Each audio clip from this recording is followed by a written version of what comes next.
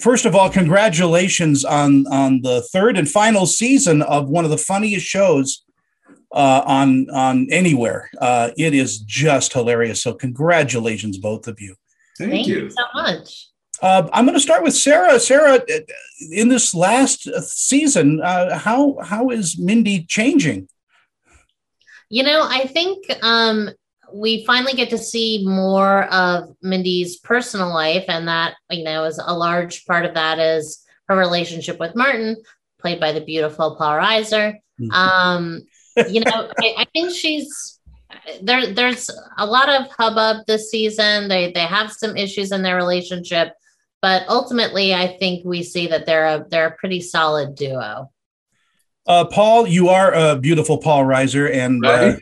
I appreciate you being here. First of all, thank you so much for all the laughs and everything that you've done and produced over the years. I'm such a huge fan of yours, and even your dramatic turns are amazing. Thank you. Tony seems like a very reasonable guy, Sarah. I don't know why you would badmouth him. He seems really sharp. Have I ingratiated myself enough? Yeah. No, you can go good. We should end now. I don't know how you're going to beat that. This is truly, one of those shows that you get a little bit of an inside look at the struggles that actors go through and even the acting coaches. And Martin is such a great character. Tell me a little bit about his changes in this last season.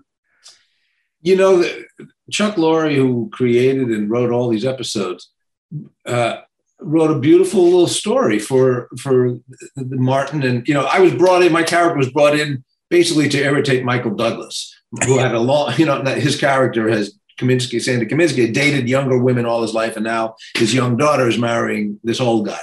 So it was mainly to be an irritant, but the story that he wrote for Sarah's character and my character was really sweet. These are two people who, for various reasons, convinced themselves they would never find their mate, and then they do. And so you root for them. And then this season, he comes up with this great idea of dropping money in their lap and watching the rats scurry and watch what happens when you drop millions of dollars in people's heads.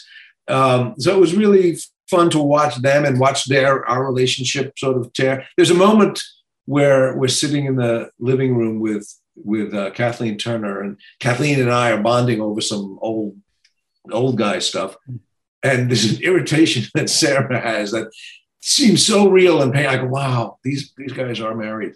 She's good and irritated. I have that effect. I've seen it. Sarah, do you gravitate more toward comedy than drama in your heart of hearts?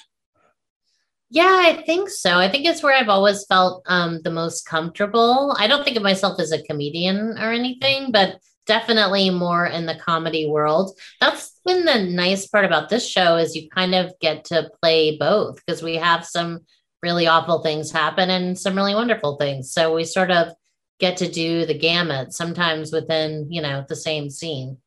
I love your voice. You just got that great, comic voice too, that you got to do more voice work. I'm sorry. Thank you. Got to. Yeah. I'm on the Bob's Burgers, so. You are.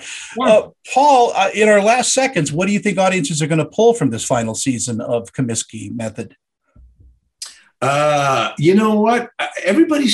I've been pleasantly surprised to see how varied the audience is. Originally I thought, well, this will be just for people 65 and up, and it's not. And people, teenagers and 20-year-olds are loving the show. There's something, you recognize something in there. You recognize your parents, your grandparents, yourself.